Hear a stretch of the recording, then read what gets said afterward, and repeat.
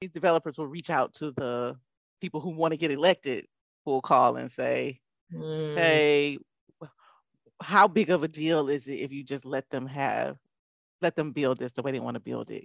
And that's when we get to see the power between developers and politics.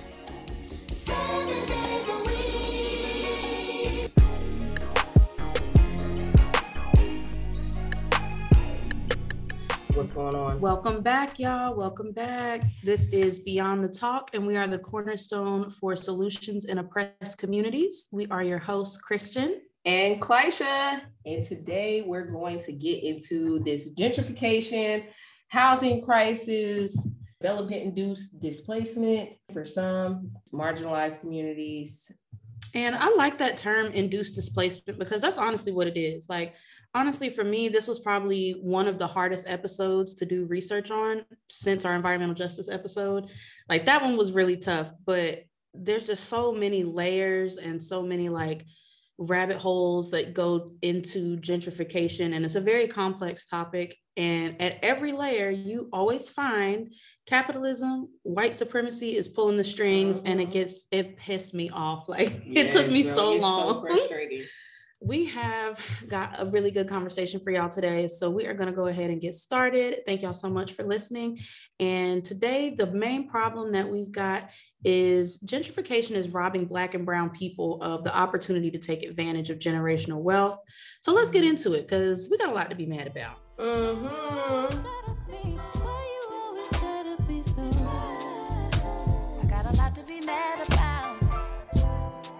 Yep. So before we get into the problem, we do want to tell you guys we're going to have a few special guests highlighting some aspects of the problem while also highlighting an aspect of the solution right here where we reside in Charlotte, North Carolina. So, because y'all know we are solution-based, so we're going to always give y'all that.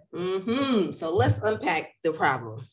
In your own words, can you tell us about gentrification and displacement and how these two housing processes typically impact Black and Brown folks? Oh, absolutely. Yeah. In its basic form, gentrification, people will argue that it's not a bad thing, right? So to gentrify is just to change the character of usually poor areas. When wealthier people move in and they start to improve the housing, they start to bring and attract new businesses, which again sounds good, except that drives up the cost of land. It drives up the cost of properties and development. And what ends up happening are those current inhabitants, the people actually living there who've been living there sometimes their whole lives, can no longer afford to live in those communities. So let's start off with, what is gentrification, right? For those of you who don't know or you've never heard that word before, gentrification is simply the process where a neighborhood changes, especially economic change, in a neighborhood or a community that has been historically disinvested or disenfranchised. So to put it in layman's terms, when they bring them scooters to your hood, and then the year after that, they bring that Starbucks, and then the year after that, it's a taco truck, that's gentrification. Gentrification is a very, very complex topic with a lot of layers. But if we look at the history of race in American society and conditions like white flight and redlining, we can begin to paint a picture and answer questions, since when did they put the Starbucks there? And why are they building those luxury apartments? And it's trash out here on the street because we...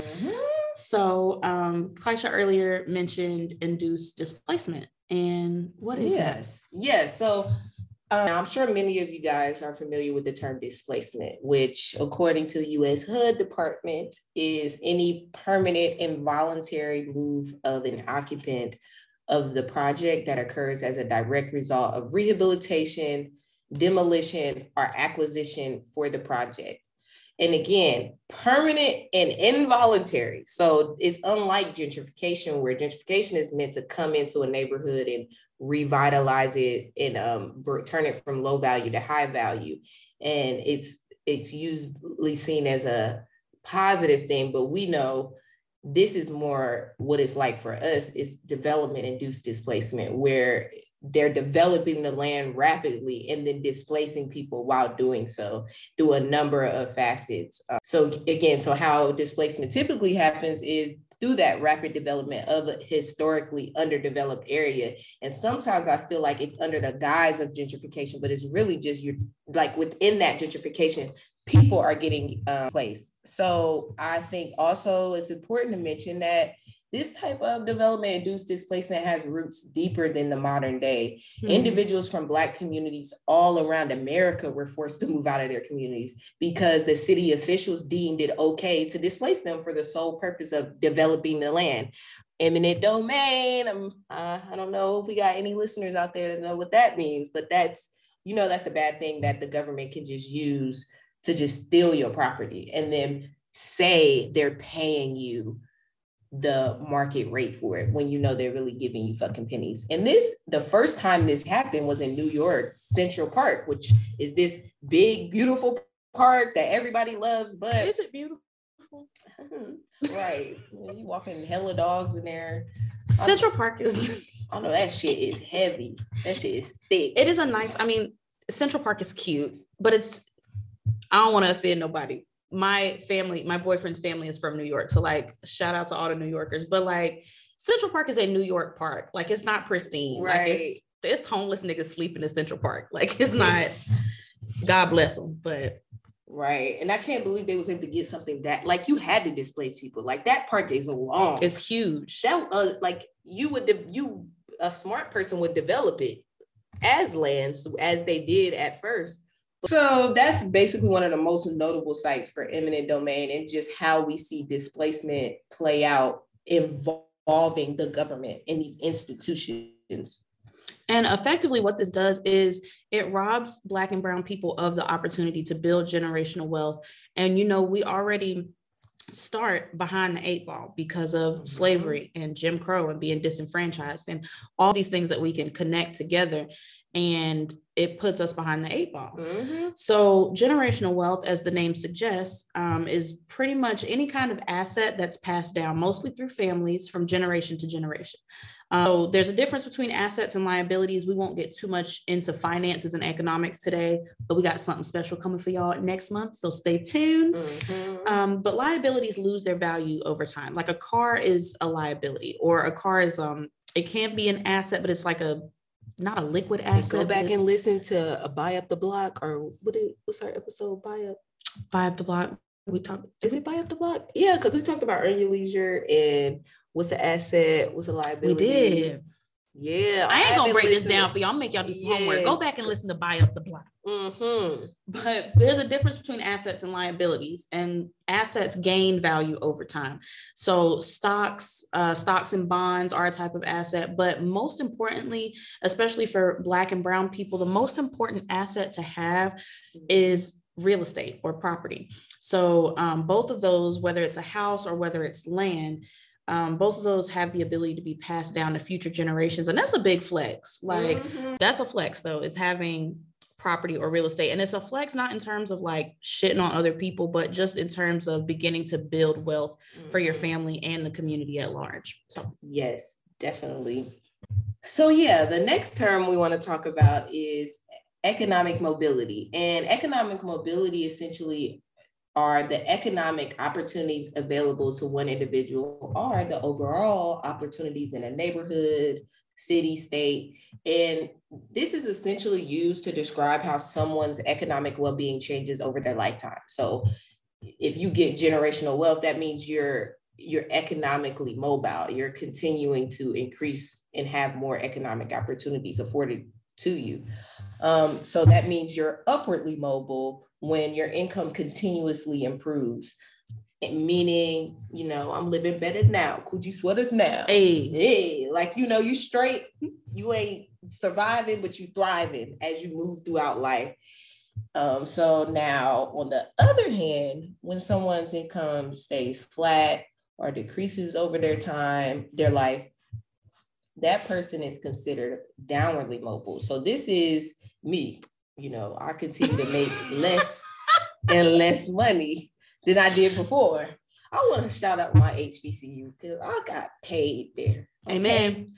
I don't want to hear no slander for NC Central, because at least on a check, everything else, we can talk a lot about NC Central, but I'm gonna have equal pride behind that check because it was always on time. Ashe. And it continued well after I graduated when I needed that shit. Like, shout out to North Carolina Central, baby. We like that. Give them a hand clap. So I just want to go, when I came to this PWI and then elevated to a higher degree, I now make less, but we're not getting too into that, but I just want to explain. That's what downwardly mobile means. UNC Charlotte, you got some explaining to do. You got some explaining to do because that shit is whack. I'll tell you that. I'm sorry, I'm getting a little too personal. Let me.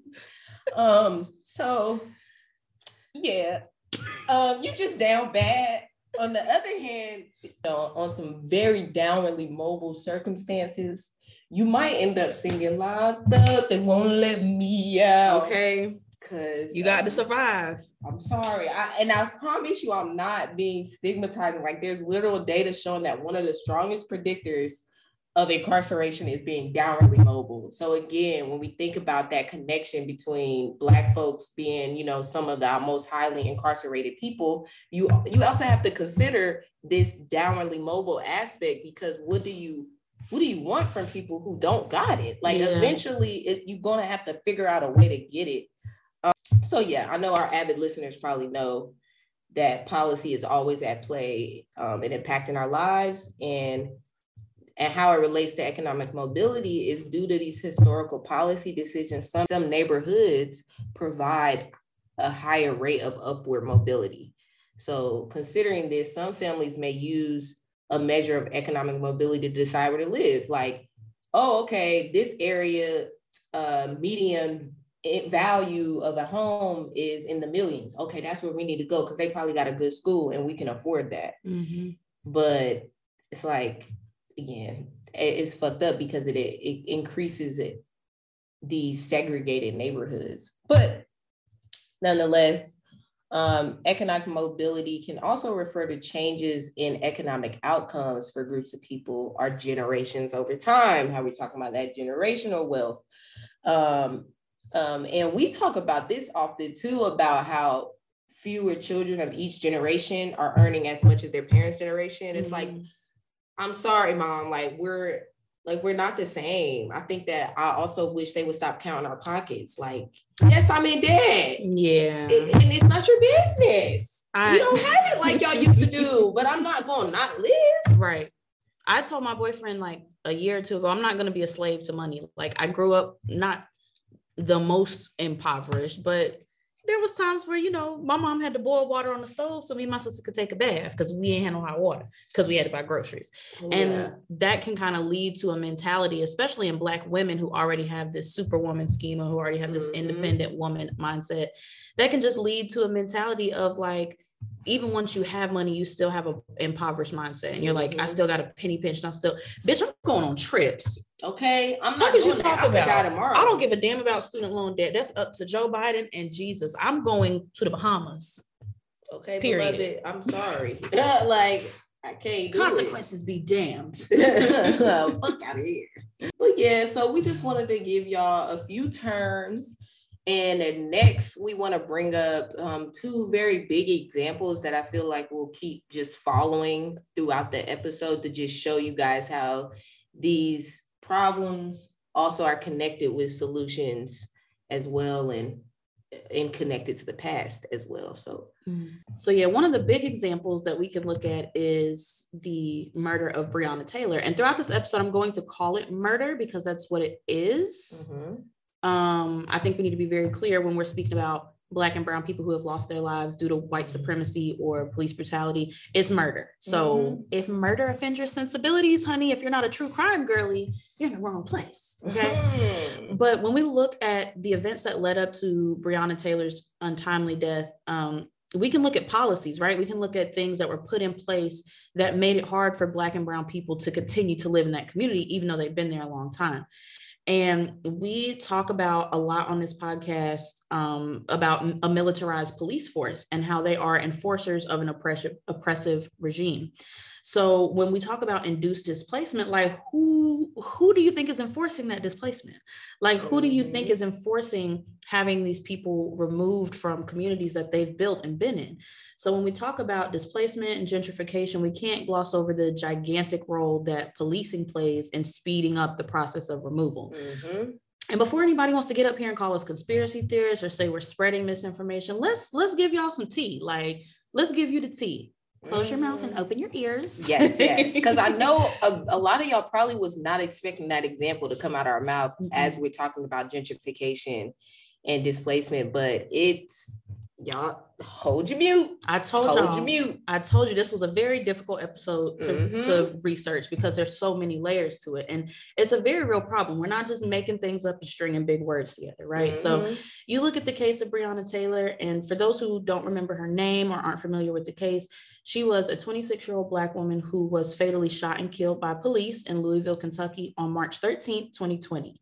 She was inside her own home. She was asleep, I believe, when this happened. And the police who shot into her home and murdered her were attempting to serve a no-knock warrant. And we'll talk about that a little bit as well. Her autopsy says that she was shot a minimum of 7 times while she was asleep, a minimum of 7 times. And the only officer to be charged by the state of Kentucky is Officer Brett Hankison, and he actually isn't charged for killing Breonna Taylor. He's charged with wanton endangerment for accidentally shooting into the neighbor's house. So the state of Kentucky decided to charge one person for the bullets that did not hit Breonna Taylor's body. That shit just pisses me off. I'm sorry. That shit makes me so upset. Yeah. But this case was all over the news and it sparked a lot of national protests. I think George Floyd was killed maybe a week or 2 after that. So it kind of was a catalyst for a lot of the protests that happened in 2020. So I just wanted to set the scene for y'all because what a lot of people don't know, even if we are familiar with that case, now mind you, this happened in 2020. So in the summer of 2022, just last year, the FBI opened an investigation into her murder. And in August of 2022, they charged 4 officers with crimes and corruption that were related to her case. Ain't take no time. Listen, the FBI, when the FBI want to do it, they gonna do it, bitch. That's what they live for. See, these cops, I'm gonna get on my soapbox for 2 seconds. These like cops that pull you over and write you traffic tickets, they want to be in the FBI. They want to be detectives. Everybody thinks they're Elliot Stabler. That's why they be acting fucking crazy, okay? But the real detectives, the real investigators, they'll get right with you. They're gonna get right with you, okay? So they expeditiously, in the they expeditiously charged 4 officers with crimes related to her case. So there was a detective and a sergeant. Now, a sergeant kind of high up, right? So there was a detective and a sergeant who were both charged with federal civil rights obstruction because they falsified documents to get the warrant signed. Like, first of all, why? So then there was another officer that was charged with firing through a covered door, which is a civil rights violation. So if your windows and doors are covered, police are not allowed to shoot into your home. And the last officer was charged with conspiracy, which she helped the sergeant and the detective falsify the documents. So when people sit up here and say, oh, it's when racist white people get up here and say, oh, you think everybody's out to get Black people, you think it's a conspiracy theorist, like that bitch was charged with conspiracy. Right, that she was conspiring to falsify documents. Come on now. Okay. Talk to your neighbor now. So when we talk about gentrification robbing Black and brown people of opportunities to build wealth, one of the ways it does that is by very literally killing Black people. Like, how many videos have we seen of white people calling the police on Black people for literally just existing? And a lot of times what happens is that non-Black people have moved into Black spaces and Black communities, and they don't take the time to understand the culture. They don't understand the people who've been there and built this community up. They just moved in because, you know, it's a fucking coffee shop down the street and it's cheap. So white supremacy gives you a certain type of entitlement. Yes. Like, we know that you are entitled to think that you can use the police to enforce your fear or your uncomfortability or your ignorance. And so many times these police calls lead to death or life-altering experiences for Black and brown women. So we'll say like gentrification killed Breonna Taylor. Gentrification killed Breonna Taylor.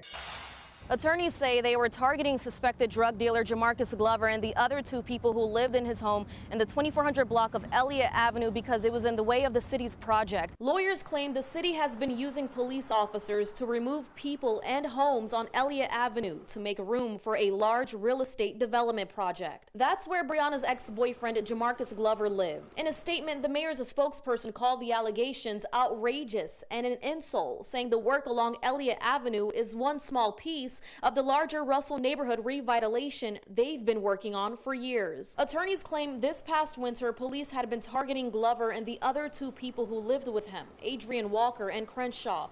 According to Breonna's no-knock warrant, officers said they once witnessed Glover leaving her home with a package and also saw a car registered to her outside of his house. But attorneys claim Breonna allegedly replaced that car in January. They believe 5 no-knock warrants were obtained March 12th, the night before she was killed, all targeting possible locations of the 3 suspects. The focus was on Elliott Avenue. One of those warrants was for Breonna's home on Springfield Drive, but an LMPD whiteboard in the lawsuit shows her home was only meant for surveillance, just in case Glover and the other 2 targets were not found. That's not even the half of it. Like, we're going to connect the dots on how that really gets into displacement and gentrification.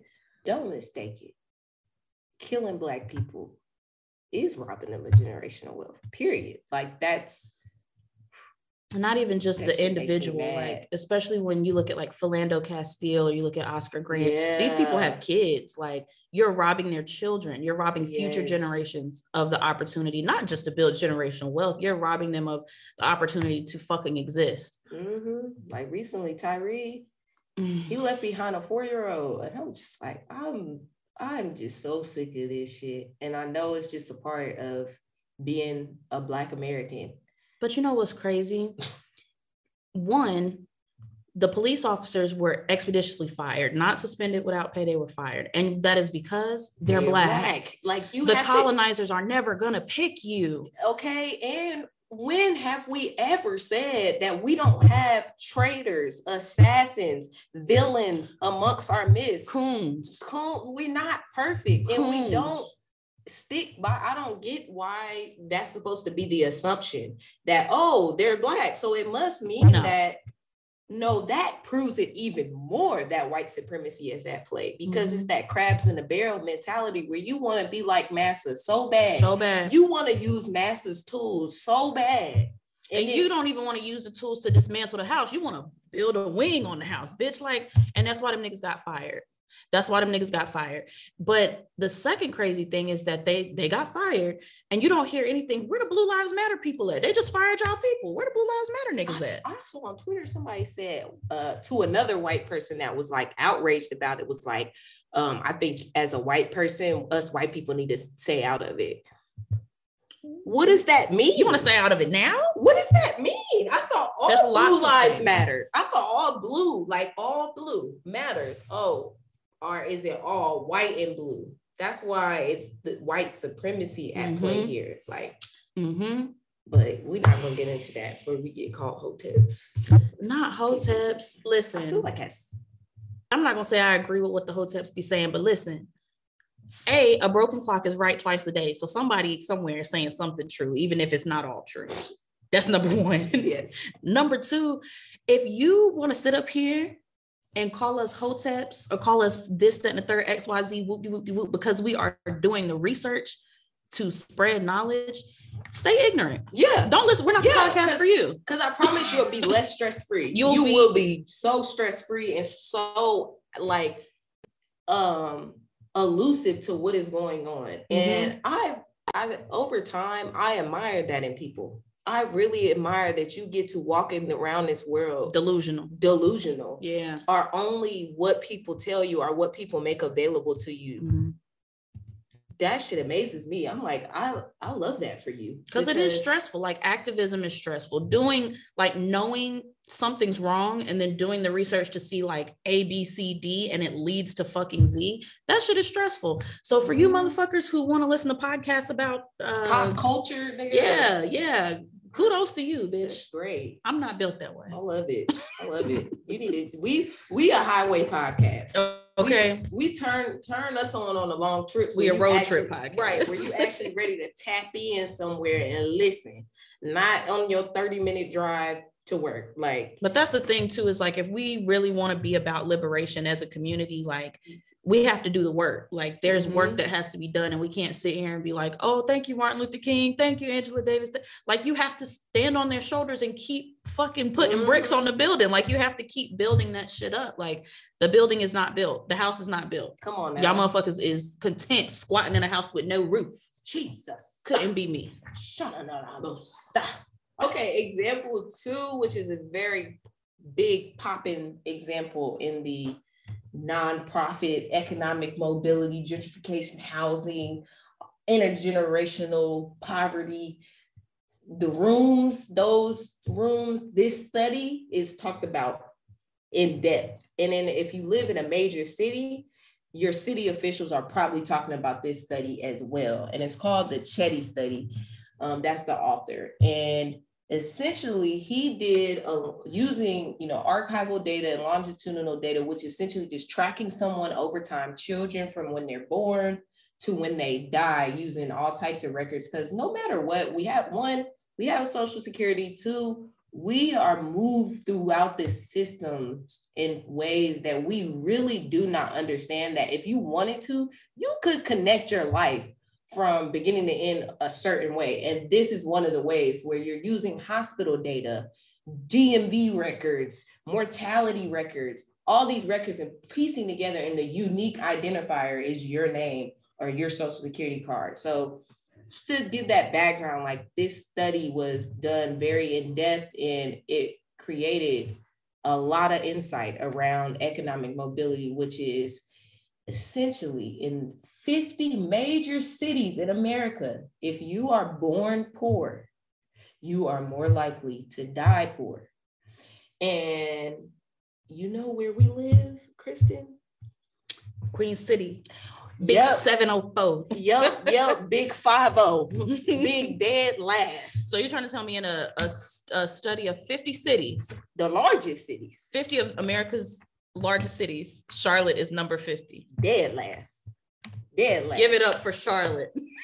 Yes. Give it up. So, yeah, this That's study, a crying shame. Yeah, it was from Harvard, child, and they found Charlotte dead last. And my heart also goes out to my home state, Ohio, because they had 3 major cities on the last page 2, which is 4, the 3 C's, and Dayton. So Columbus, Cleveland, Cincinnati, and Dayton was also on this list. Like, damn. And so that means that out of all those 50 major cities, these are the ones where if you're going to be born poor, you're going to die poor. Yes, like, it's almost an unequivocal fact in these cities. And it gets worse and worse. Like, cities from number 1, it's the least. Like, you still got a little bit of odds to kind of beat the odds there. But as you keep going down, it gets worse and worse. Yes. Which is crazy, because Charlotte is a growing city. Like, there's so many people moving here. If it's a patch of grass, bitch, they throwing a condo on it. So it's like the fact that. But that's, again, if you're born here, you're going to die poor. That's the thing. It's the residents that have been here, and the residents that are coming in are making the city look like, looks so pristine and so cute. And they bringing all that new money, but it's really, yes, you're displacing people in rapidly gentrifying areas. So now the city looks exciting and cool to come to, because they know that, it's going to get bigger and bigger. But another interesting thing is that when I did a little more digging, I found that 5 of the cities that were dead last are also on the same list of U.S. cities with the largest Black populations. Of course. And they not all at the bottom. So, when you measure how large the population Black, like 1 to it was in the top 20 cities. Those last 5 and the bottom 5 of the Chetty study were in the top 10 of the largest Black cities. So y'all make your own conclusions with that. Because if A plus B equals C, then we know what 2 plus 2 equals. You know what I'm saying? It's giving 4. It's giving 4.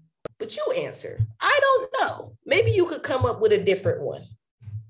Yeah, that's wild. And that's called the Chetty study. And we'll put a link to that study in our resources page if y'all want to check it out, because it is some very interesting data. Like, don't be intimidated by data. Like, the world moves on data. Like, sometimes it's funny to see the stuff that we know is happening in our community and to see it with a graph or with numbers or with like actual, don't be intimidated by data, y'all. Go to the resource page. You're not intimidated by the data when you get 1,000 impressions on your tweet. Like, that's data. That's data. When you got 30 likes on your IG, that's data. When you monetizing your Twitch account, that's data. Like, that's data. It's very simple data, and we would call it descriptive in the stats world. But nonetheless, it helps us solve a lot of problems and answer a lot of questions. And don't need to be afraid of it. That's, my life's mission, to make sure I can take this academic jargon and put it in terms where we actually understand and we can mobilize with it. Fuck being able to be right or finding some shit out. What can we do with it? Right. But also, before we move on to the next thing, speaking of Charlotte, when we talk about the growth of cities, now listen, if you're listening and you live in Charlotte, you know what I'm talking about. You know what I'm talking about. Charlotte is booming. Like, if you were to leave Charlotte today and come back next year, like, it's going to look completely different. When we talk about the growth of cities, especially in the American South, we have to talk about how as cities grow and people move in, cities need public transportation. Okay. Now, that's one thing about New York City. New York City is an old city, but you can get around that motherfucker. You got a bus, you got a train, you don't taxis. Need a car. You don't need a car. A lot of people who live in New York don't have cars, or they have like one car for a household type shit if they need to do stuff. But when we talk about systemic racism, we can't ignore how racism as it pertains to gentrification is interwoven into the transit systems in major cities. And this plays a role in low economic mobility, because if you can only move around a specific area of the city, like in Charlotte, it takes you 45 minutes to get from one side to the other because there's only 2 fucking buses that's going to take you there. You're missing out on resources, and you're missing out on connections and job opportunities. And so you're staying within this community where other people who live here with you also have the same economic mobility. So CATS bus system, we appreciate what y'all do, but let's tighten up. Lock in before I tweak out. Look. We'll talk about that. They trying. We'll talk about that in solutions, because Charlotte is, I will say, a pretty decent example of how you should approach when you get called out. Because being dead last, like, and New Orleans was right down there with them, and Atlanta, and I said, who? So to be a big major city, and they took heed to it. So we'll talk later about that. But I did want to bring up something else about transportation, because you bring up a good point that I didn't learn until recently, is that that's also a way you can tell if gentrification is coming. Because, white flight, now that they came back, and now it's, I would say, white flight mixed with now economically mobile people, because you see that now even more than white people that are economically upwardly mobile have to make these hard decisions too. Like, dang, I don't want to displace people. I also don't want to live in the hood. Like, what am I? So I'm saying that those people looking, one thing that they look for, am I close to a transit? Because now that people are trying to do this climate friendly thing where they're not trying to use their car too much, or can I bike there? Is it near a park? But essentially back in the day, that's where you built the low-income places. Because they needed to be close to a transit to get to work. Because white people lived in the suburbs. White flight, they moved to the suburbs. They had cars, they had their grocery stores. Everything was in one area. They didn't need a bus. Exactly. So now there's a great return, and it's everybody. It's millennials. It's older folks retiring. It's just upwardly mobile. And then the white flight coming back. So it's a mixture of factors that I think also is important to pay attention to when we talk about gentrification and displacement, and how it happens so slow. And there's certain markers you can look out for to be like, oh, this is coming and we need to prepare for it. But it's like a snowball. Yes. Like, it happens very gradually. And then, like, by the time that you realize it's a snowball, it's too fucking late. The ball is too big. It's too big. Damn. Let's go ahead and bring up a few facets on how do we get here? How do we get here?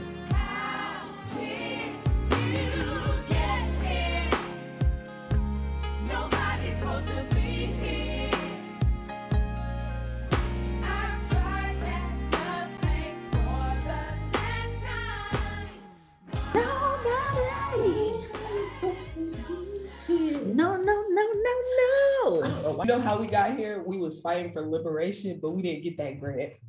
Period. In a nutshell.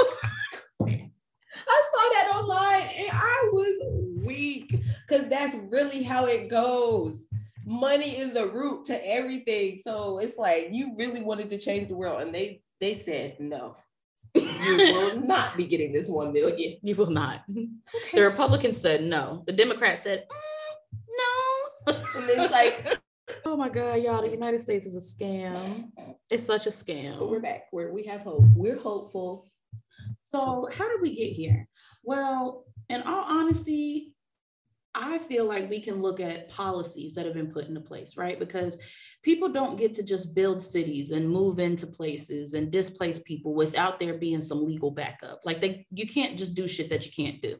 So I like to look at the legal policies and the ramifications that have gotten us here. So in the example of Breonna Taylor and the no-knock warrants, I'm a smart cookie, okay? Like I read.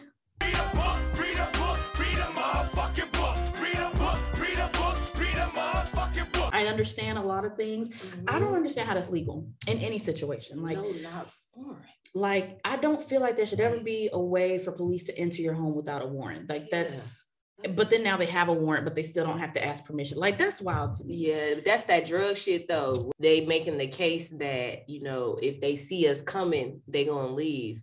However, in this line between very violent people in situations and very normal people in normal circumstances, like 1-9 in their bed versus for a drug house that's ready for war. Like, I don't think those need the same policies. So yes, to your point, like I feel like I could see why it would be legal, but I don't see why it's legal across the board. Right. I mean, I get it, but I don't like it. Yeah. Like, I don't like it at all. But like you have to think about too, like racial profiling in policing, and like how many times do police get it wrong because you fit the description? Like, I don't fit no goddamn description, nigga. Like, you know, I don't fit no right. But how many times do they get it wrong because of that? And like, even in the case of Breonna Taylor, they falsified documents to get this no-knock warrant. They weren't even looking for her. They were looking for her ex-boyfriend. They was looking for a nigga that she was not with no more. And he lived like 2 or 3 blocks away. So it was just given. Like that's what I'm saying is like a lot of these racist ideas have had the opportunity to grow and manifest and be put into law, have been written into legislature, been written into policy. And that shit kills us every day. It robs us. It kills us. It's still kill and destroy. Damn it. White supremacy is the devil. Okay. So I feel like there has to be more checks and balances on the way that police our communities. Like, y'all can't just, you was serving a warrant for a nigga who ain't even live here. Yeah. And somebody ended up getting shot 7 times while she was in her bed. But again, that's what happens when you defining the problem wrong, and they so wrapped up in this drug culture, and you not realizing, well, why is it a drug culture to begin with, and why is the drug culture only here? We know that's a fucking lie, because we know the cocaine is uphill, period, downtown, period, and uptown and left town, but it's not in the hood. And that's where it's not glamorous. So now when we got the meth and the crack and the fentanyl and the weed, even though weed is starting to be glamorous too, but then now it creates this culture of all these guys are bad, all these women are bad. As I walk and do these streets, because you've been so ingrained in that culture that I'll be watching Vice. I'll be like, what, y'all think this is life or death? And it's like, I get it. I've never came to every day and feel like, oh, I might die today. Like, you know, I might get caught slipping as an officer, but I also didn't sign up to be an officer and lay down my life for the law. I also didn't do that either. Hello. So I think that's, when you consider those two things, you do need to define a problem from a different perspective that is multi-layered and requires officers to have more critical thinking skills and emotional intelligence, period. Period. Because if y'all always talking about y'all need to get paid more, I'm not doing another training. No, y'all just need to have it in you, bro. Mm-hmm. You need, the 4-year degree might not be enough. I'm sorry. You might need a 4-year degree and a 2-year certificate on something else, because you need to be engaged critically, not in a training course for 1 hour a week for 6 weeks. And it's like, oh, you've made it. You've passed the quiz. Here's your certificate. It's like, I also think police should be able to police the communities they live in. So as it is currently, at least in North Carolina, you don't police the community you live in. So if you live in Charlotte, you may be a police officer in Kannapolis or some shit, which is fucking stupid, because even if you were brought up with racist ideals, even if you're the whitest of the white, it is going to be a lot harder for you to shoot the fucking milkman that you know 7 fucking times because you're mistaking him for somebody the fuck else. But if you're in a city or a community that you don't know, and you've been taught like, oh yeah, all these people are bad, all these people do this, all these people that, you're going in there ready for some shit. And it's like you said, I get police see shit. They see bad shit. They go through shit. We all go through shit. Man up, nigga. You ain't have to be no motherfucking, okay. Don't get me started on that shit. And again, so I know we went deep on policing, but it's another avenue to where this gentrification and displacement leads to these people being seen as devalued, like they're not of value anymore. And so it makes gentrification easy to say, why don't we just do this? Like, these people aren't even of value here. We're always having to send the police out. The police are tired. The police want more money. They feel like they're not getting enough, when really the real problem is y'all not giving those people help. Like, y'all not giving them what they need. And I just think it just takes away the humanity out of someone when you tell them, when the way you treat them is really devaluing. You didn't say it out your mouth that these people don't have value, but the way you move, in which, like Breonna Taylor or No Knock warrant and shooting without hesitancy, those people in that house had no value to you. Not at all. And so displacement is a lot easier to do when, it's crackheads on the step and broken glass and babies crying. Displacement is a lot easier, and gentrification is this nice, shiny, high value aspect. So I just wanted to double down. I know they like, why the hell y'all talking about the police? Because this is a real example. Part of the problem. And one of the things we were talking about, looking at these communities as if they don't have value, they actually have nuisance laws where these people of these communities are a nuisance. And so one of the things that a lot of people, especially Breonna Taylor's family and the attorney for her family, one of the things that they mentioned was that I think about a year before she died, before she was murdered, the mayor of Louisville expanded the list of what nuisance violations are. So nuisance violations are like drunk and disorderly conduct, being drunk in public, domestic violence, smoking in public, like nuisance violations aren't whole ass crimes, but it's shit that honestly brings down the property value of an area.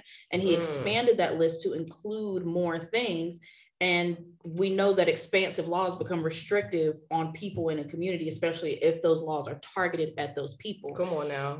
It's giving black codes for me. But nobody want to call them that, but that's what it is. So there's a nonprofit called the Root Cause Research Center.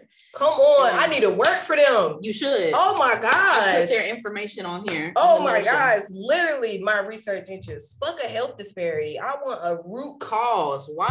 But the Root Cause Research Center, they published an article in 2021. Now, mind you, Breonna Taylor was murdered in 2020. In 2022 is when the FBI opened the investigation. So between that and 2021, this article that they published, they did a study where they focused on the link between policing in redeveloped or gentrified neighborhoods in Louisville. And they looked at nuisance complaints, which is how many times people called the police for a nuisance.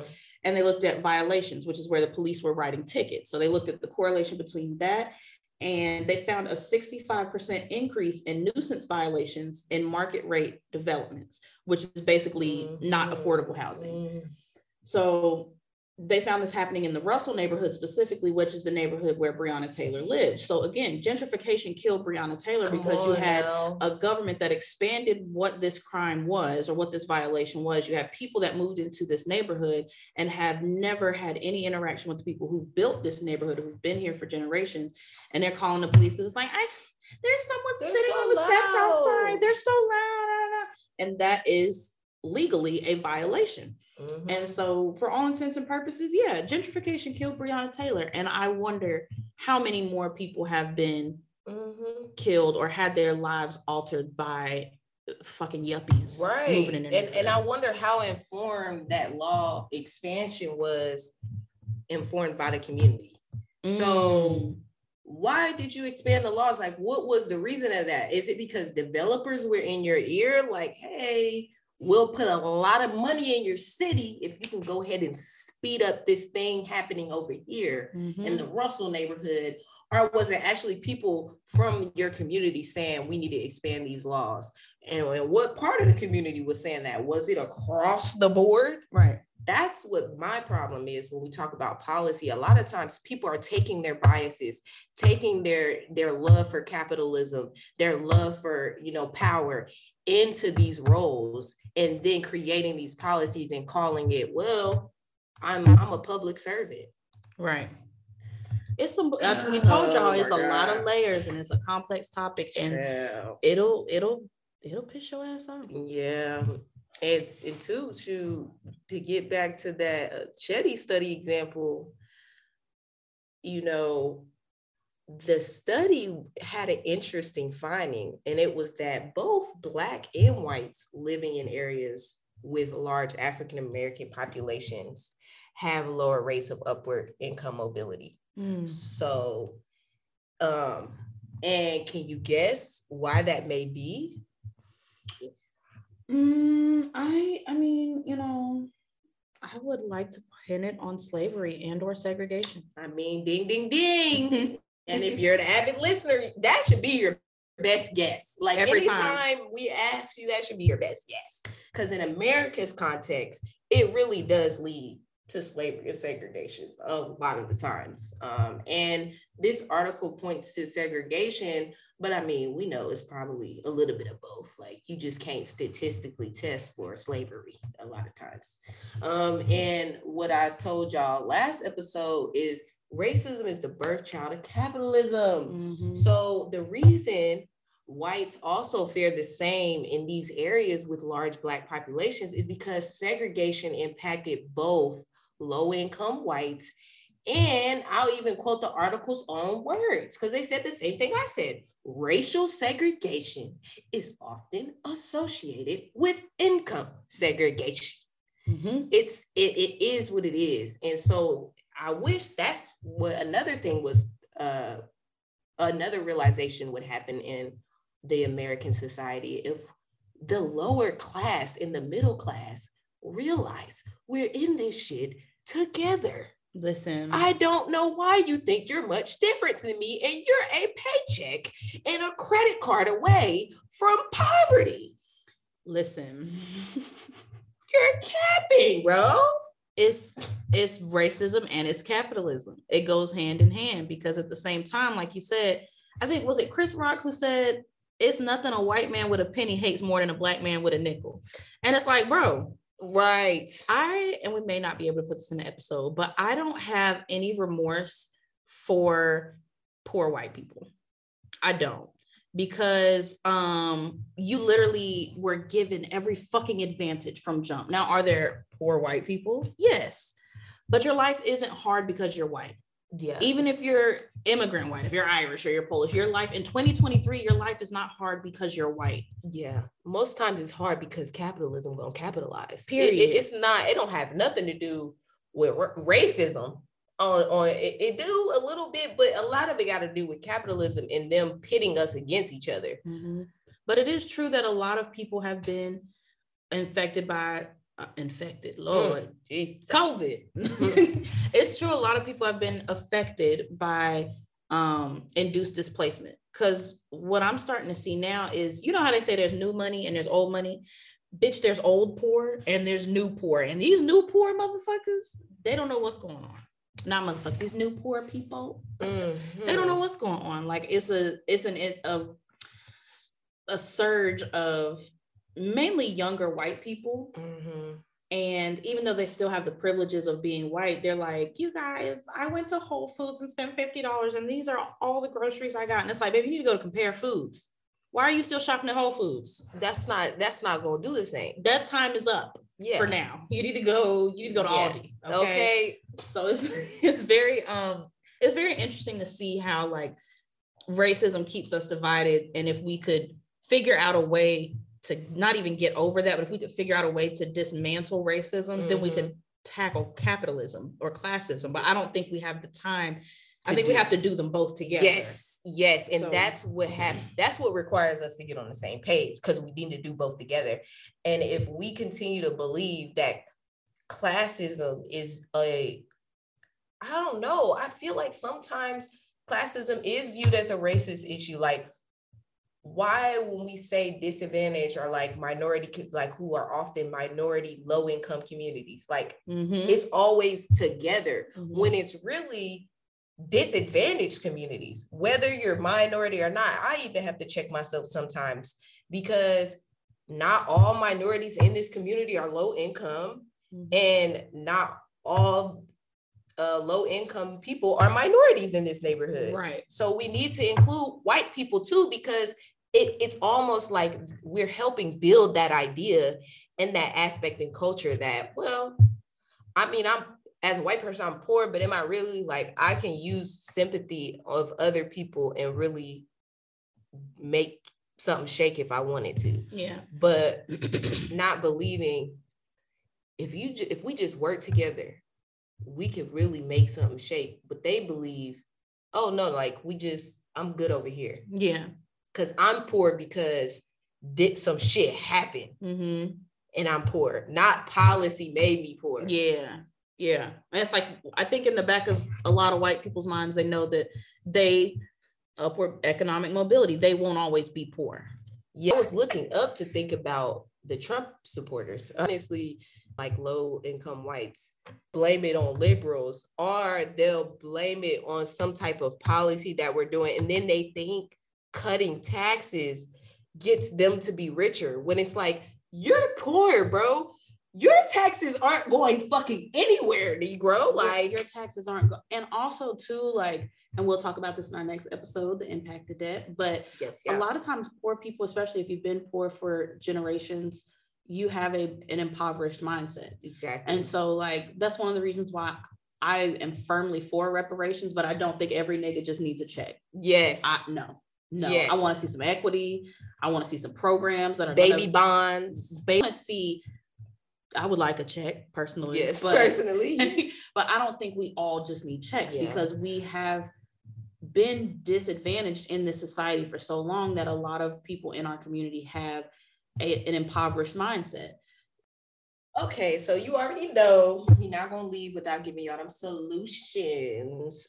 So again, if you're an avid listener, you know what we're about to say. You know what Clasha's solution is. Yes, you know what I'm about to say. Active civic engagement. I will say that now. I've been saying voting, and like we have new age politicians now, but I will say, let me change that narrative. Active civic engagement, because I think a lot of people think civic engagement stops at voting, and that is disappointing to me. That is disheartening. And that is a part where that is a lot of the hopelessness in me of like, if we don't get that together, I am afraid we're doomed, because if we're not dismantling democracy, then what are we going to do that? I get dismantling these institutions, dismantling the police department and starting anew. Like, I get that. But if we're going to keep the democracy at play, which is not that bad, if we add a little bit of socialism in there. They don't want to hear that. Right. Nobody want to hear socialism as being good, because then you think it's a mix with communism, which we could even get on communism too. Was not historically, it's a bad thing, but we'll That's a They're whole gonna that shut our podcast down. that shows you how well propaganda works, but we're gonna we're not gonna get too deep for the intro. That's another topic for another day. episode.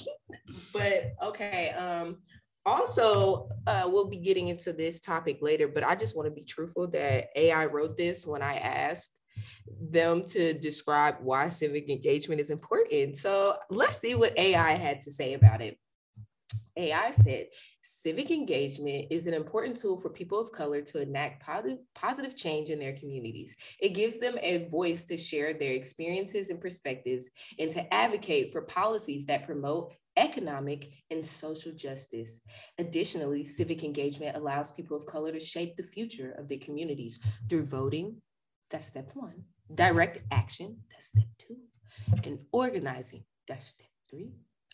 I would argue organizing is step 2 and direct action is step 3, but it's AI, you know, they don't always get it right.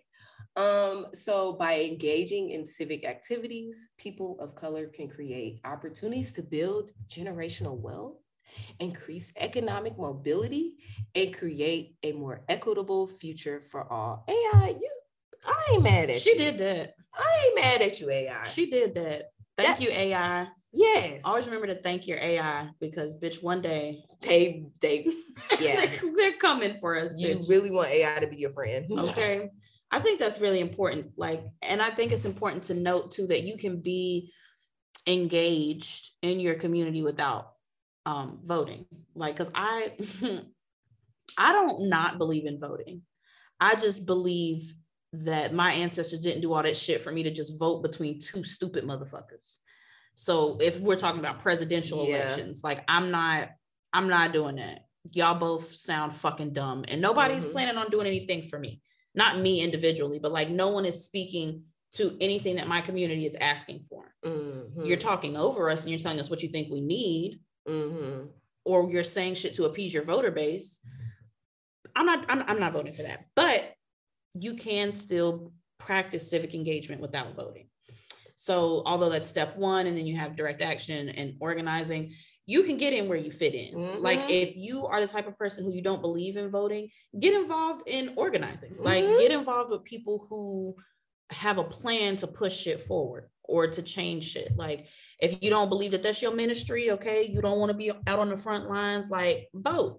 Donate your money to a candidate that you think is worth whatever, and then direct action. Hold these motherfuckers accountable. Everybody can do that. Go to the city hall meeting. They're free. Come on. You can even nowadays they be trying to do. Well, I don't know if this is the same, but during the pandemic, you could pull up at a city hall meeting online. Period. So I don't know if they still doing hybrid scenarios, but still, nonetheless, that's a very great way on a local thing to really advocate, because for instance, right now in Atlanta, they're trying to build a cop city, and the Atlanta Police Association is footing most of the bill, and the city's matching the rest. I think they got some private investors too. Don't quote me on that. Look into that.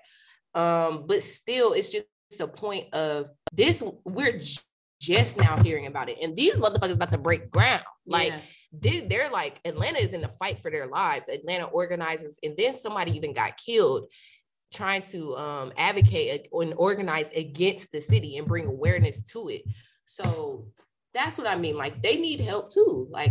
Activists need help being supported, and it doesn't just need to be something where it's damn, how we just now finding out about this? Trust me, they could not do that shit in a vacuum. They just know that the layperson don't give a fuck about action unless someone makes them care, or unless it directly affects them. Thank you.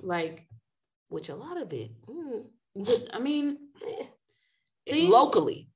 I won't talk about nationally. Can't speak to that all the time. But locally, a cop city that's gonna make climate change worse because they're taking down most of the trees that are historical trees in that area, and we've already shown the great wonders of trees during our climate justice episode. So love trees. Yeah, they do so much, and you're tearing them down purposely to build a fake neighborhood. And there's a layer on top of that where you're building a fake neighborhood for police to practice raids when there's so many fucking homeless people in Atlanta, you're telling me you're building homes that are not meant to be occupied by people. You're using them so police can practice busting in other people's homes? Like, demonic, what the devilish. Fuck? And then hellish. It's like they keep saying so the Atlanta Police Department, but I doubt I'm not stupid. You're not spending that much money if you can't charge training retreat prices so for all kind of cops to come through all around Georgia and the larger America. I know y'all at cop conferences getting happy like, oh, I can't wait to. No, we're not doing that. And I wonder if the city is footing half of the bill and the police union or whatever is footing the first part.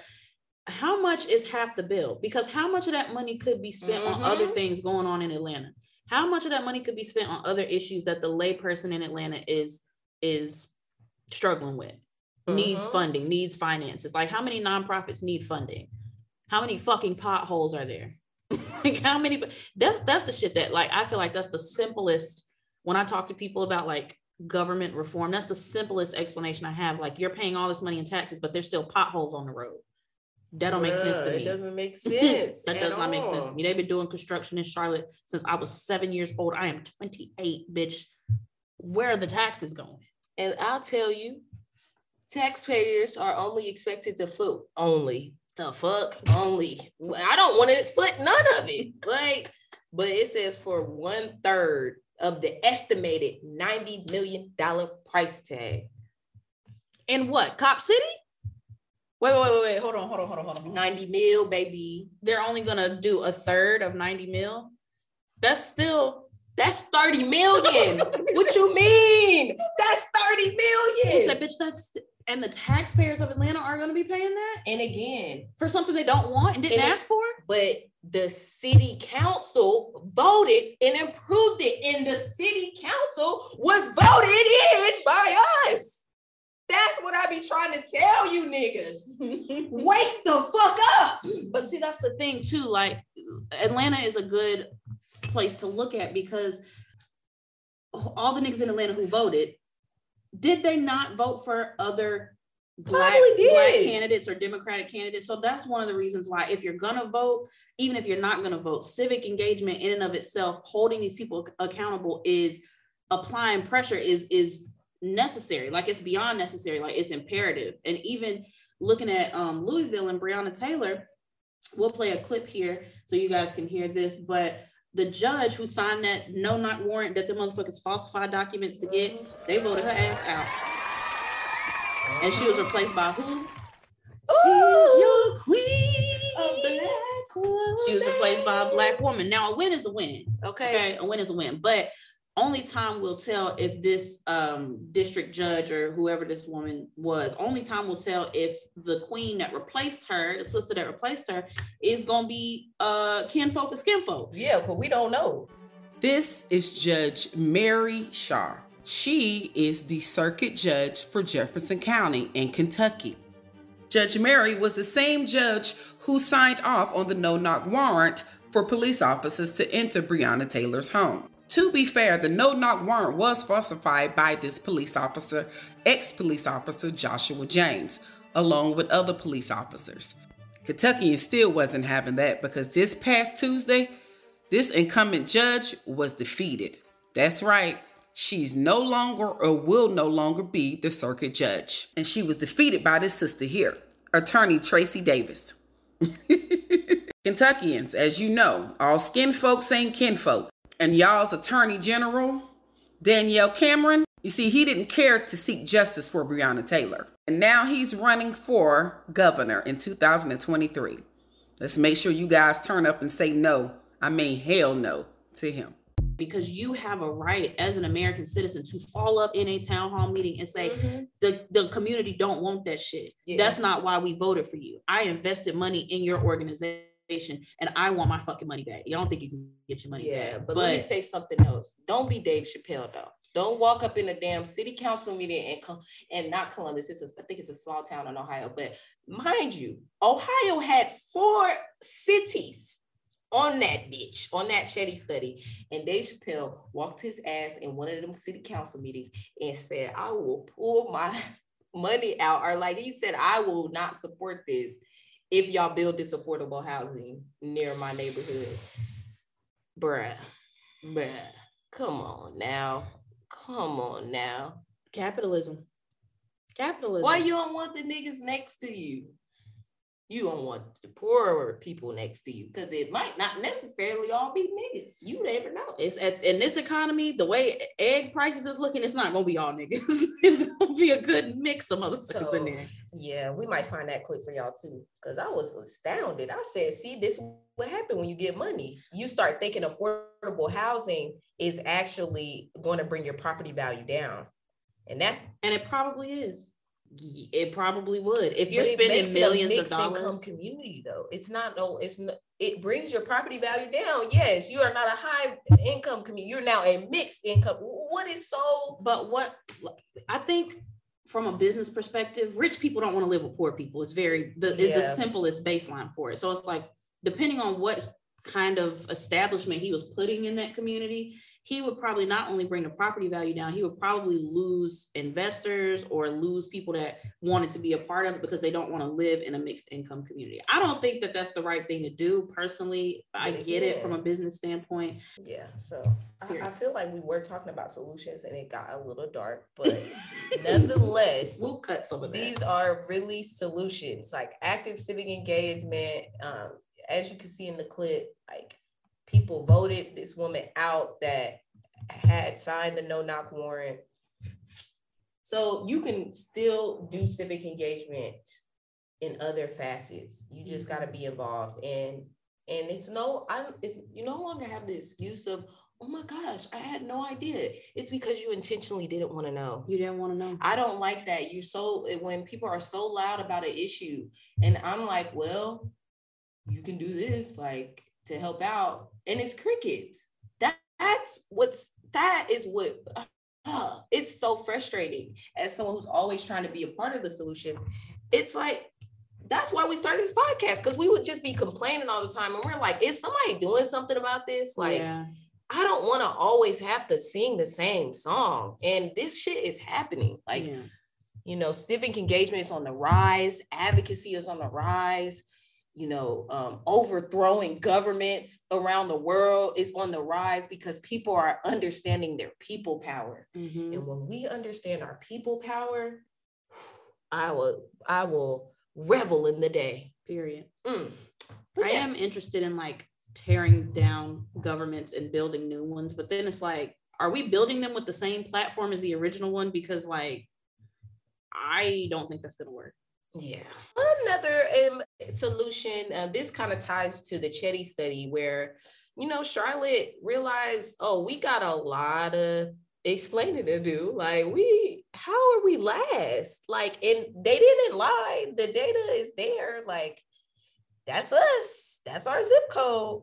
So they realized it's the historical past that Charlotte is literally segregated into what has been coined the crescent and the wedge, where the crescent represents disadvantaged minority communities. See, I just did it, minority and disadvantaged, but it is predominantly minority and it's predominantly disadvantaged. So it's two of those things because of history, where they were pushed into those neighborhoods, and the wealthy are in the wedge and more affluent areas are in the wedge, and they made the highway systems like that. So again, Charlotte has pieced together how they got here and is now making a plan where every city, this is a little backdrop, this is policy where you can be involved in. Every city is required, at least major cities are required to make a strategic plan every 20 years or so to how they're going to turn the city, where our investment's going to go. And Charlotte has a comprehensive plan, and it's called the Charlotte Future 2040 Comprehensive Plan. And this plan is interactive. This plan includes their history. This plan includes what they intend to do about it. And I guarantee you, anybody living in Charlotte wanting to do something, you can find your niche and be involved and keep up with the policy going on. And that could just be your civic engagement. Mm-hmm. I'm not saying run down the street and rah, but I'm saying stay ready so you ain't gotta get ready. Okay. because this plan is free to look at, right? Like, I've had conversations with friends, or me and my boyfriend and some of his friends, where shit'll happens, they'll build something in the city, or they'll reroute a bus route or something. Motherfuckers will complain about it, but it's like, if you go to Google and type in Charlotte Future 2040 Comprehensive Plan, you don't even got to type all that. Just type in CLT 2040. It's coming up. It's the first thing on Google. And like Clasha said, it is interactive.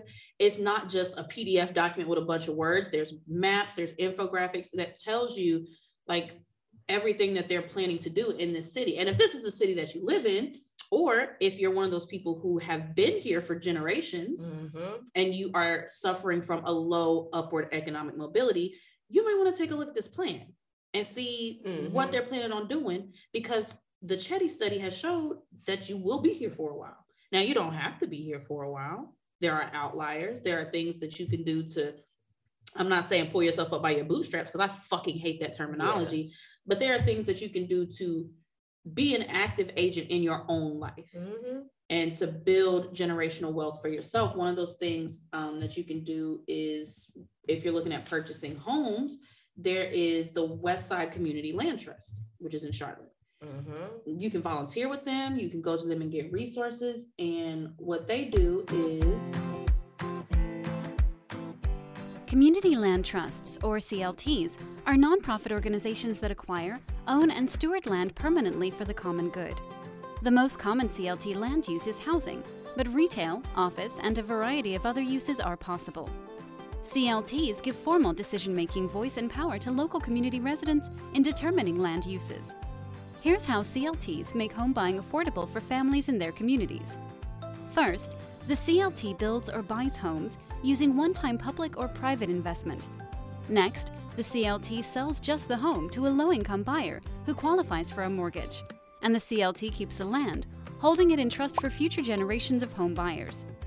In return for being able to buy a home at a discounted price, the family agrees to pay it forward and sell to another low-income family at a price they can afford. The CLT manages the sales process, ensuring that each home-buying family builds some wealth from a predetermined, limited amount of the sales proceeds. In this way, the one-time public or private investment in CLT homes makes lasting affordability a reality and stabilizes communities. And CLTs benefit the larger community too, as they preserve and protect housing for long-term residents, helping to build stronger, safer, and higher quality, diverse neighborhoods, contributing to greater educational attainment, employment opportunities, and health outcomes.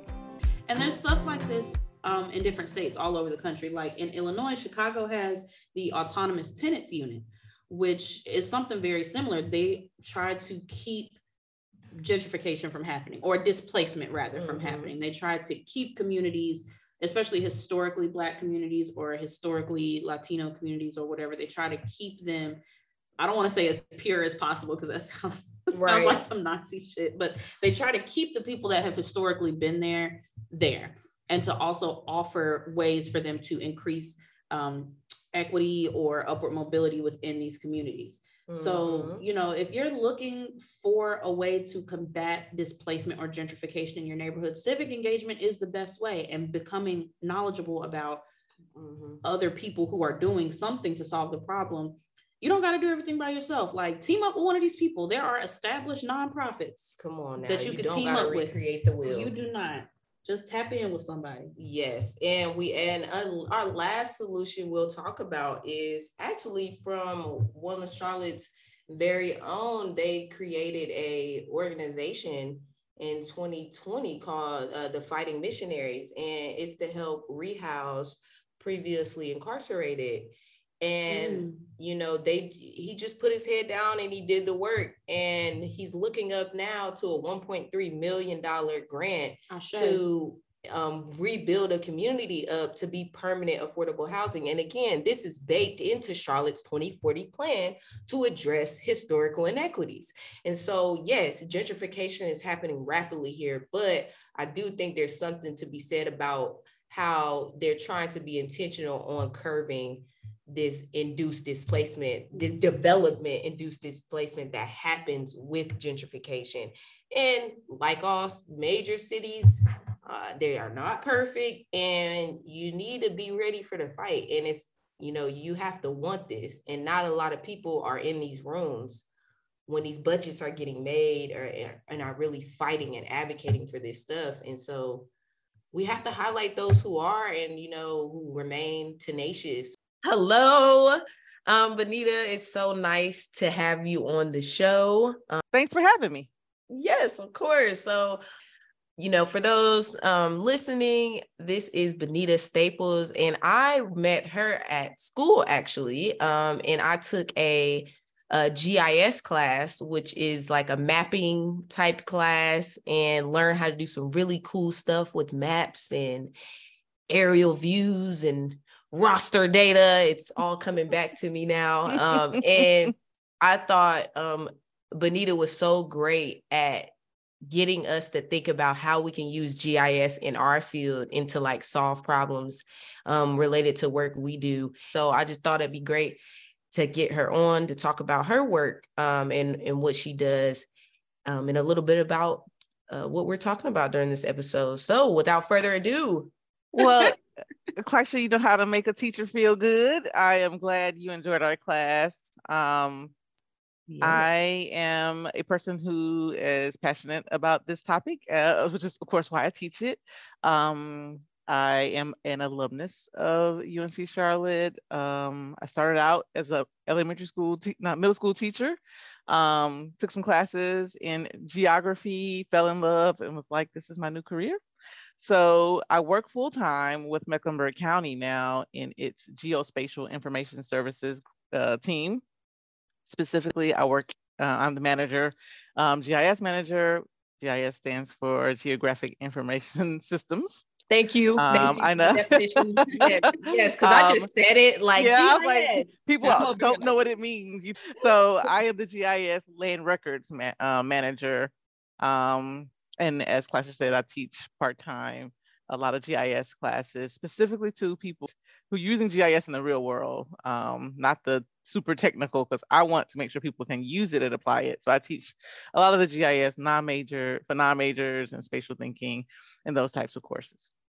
So on my day-to-day, I am the person who manages it's about 25 team members. I mean, my team is responsible for assigning all addresses, approving street names.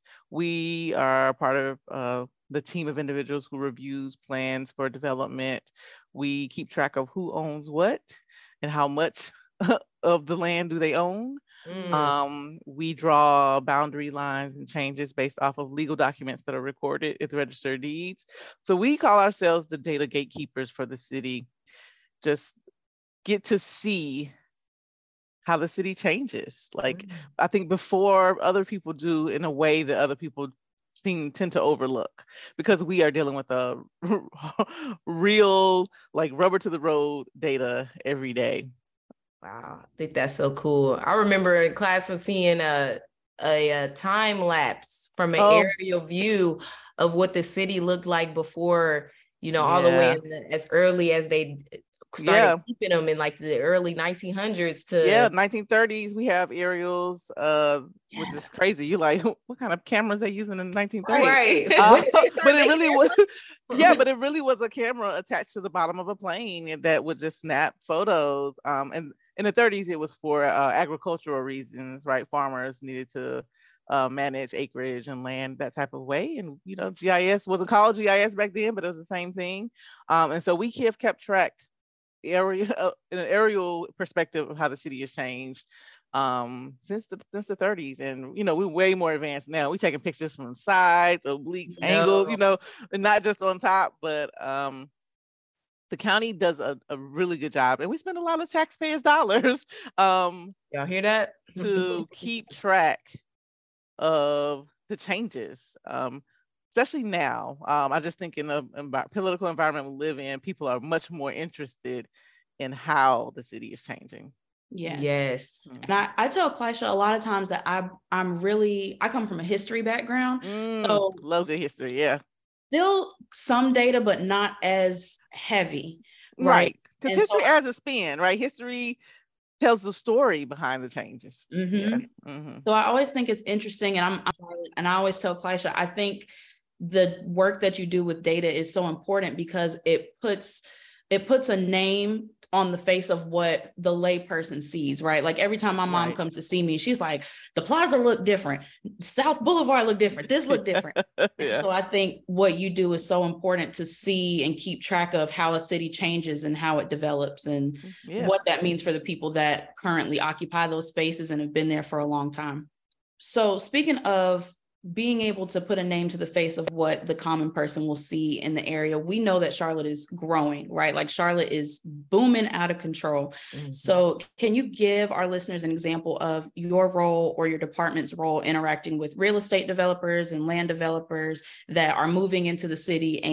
Yes, so Charlotte is, man, we are a fast growing metropolitan area. I think it's something like the 18th largest metropolitan area, which is funny because, you know, back in the early 2000s, they tried to stop annexations, right? So the city of Charlotte could do this thing called annexation, where they would say, oh, okay, because every town it's what we call it's called an ETJ. It's a jurisdictional boundary that's like the county, but not the city. And so essentially all these cities can like eat up, for lack of a better way, keep it simple, these little small areas that are unincorporated, right?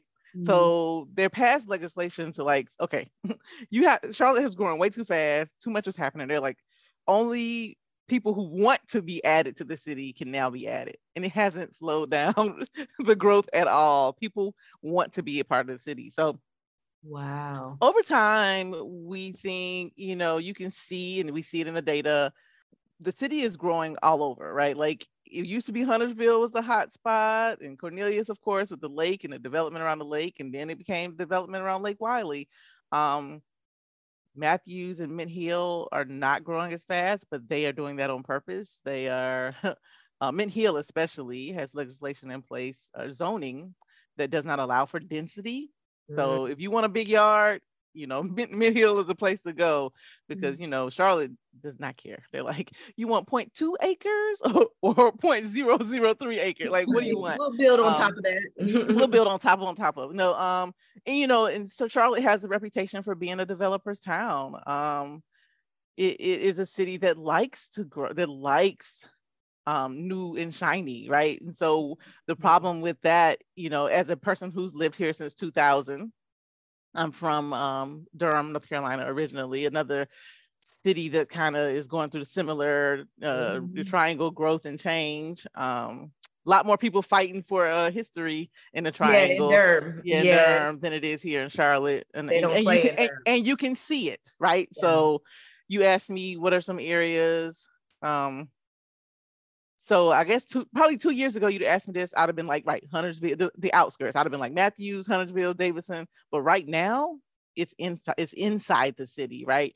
These developers are buying this cheap land, tearing down these cheap properties and building these high rises and skyscrapers and condos, which keeps us busy. I'll tell people, like, listen, the pandemic happened, like I can't tell. Like my work did not stop. Developers did not take a break.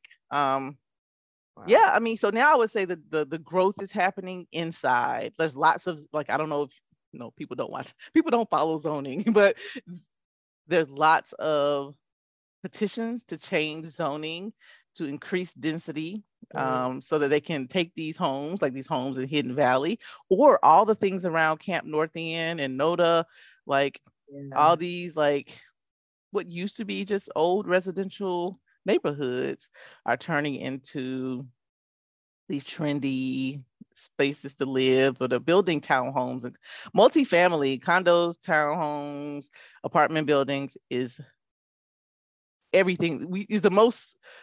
That's the most of what we see that comes from developers. And again, it really is just our job to look at these plans and make sure that they are following all the rules, because trying to cut corners, right? Sometimes they're making that money.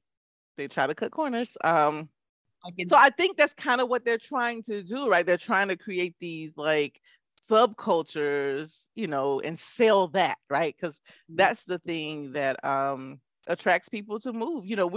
Charlotte is in no shortage of population where people are immigrating to our city. The immigrate, not the I immigrate, but all the people are coming into the city, and these people have to have somewhere to go. I don't know how they paying for it because they're not, but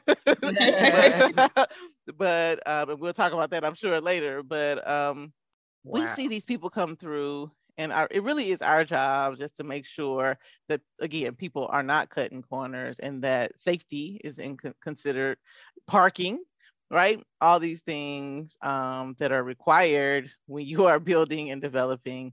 And again, we don't often get the final say, but we just are a stop on the review process, because planning and the city planning is the main voice that gets to say yay or nay, but they definitely ask for our input.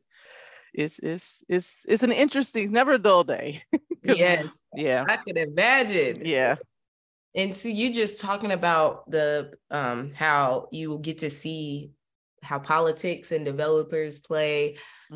Right. This is what's happening, right? Gentrification is what's happening to Biddleville or West Charlotte, around the historically Black college, or Fremore West over here, where Freedom Drive has typically been also another Black community, or Wilmore, which is right on almost like a couple blocks away from Trade and Tryon uptown. Wilmore is like the oldest Black neighborhood in Charlotte, and there are no remnants, barely. Or you think about was it Brooklyn Village, Second Ward, right, which completely lost its groundhold during urban renewal, in that time. They just wiped it off. They don't even want to rebuild there. They just wipe it all away. Unfortunately, the people who get impacted the most, like you said, are the Black and brown people. They're being displaced, really, Oh, for sure. Mainly, for sure. And again, you want reinvestment in those neighborhoods, but somebody has to hold these developers accountable for including the community that already lives there. Now, as a person who works in land records, again, like I say, our work is very much rooted in data and what is there and what is coming. We very much we're like the observers, right? But probably every quarter, every 4 months, or every 3 months or so, we have a meeting to say, hey guys, what departments do we need to reach out? Who needs our help? Where are we seeing things that could benefit from GIS, right? From geographic information systems? Because what GIS is most powerful at is taking all these numbers, all these coordinates, and all this type of stuff, and package it in a way that, as Clysha talked about in our class, that helps you solve problems. Some things aren't easy to see unless you put it a certain way. As a Black and brown person myself, I take a lot of personal pride as a person who manages a team and works with the other managers to make this a real thing in our department. Because again, to be fair, our department has always been as colorful as it is now. So these issues have not always been as important. Because, it's easy for us to say, oh, my job is just to record what's there.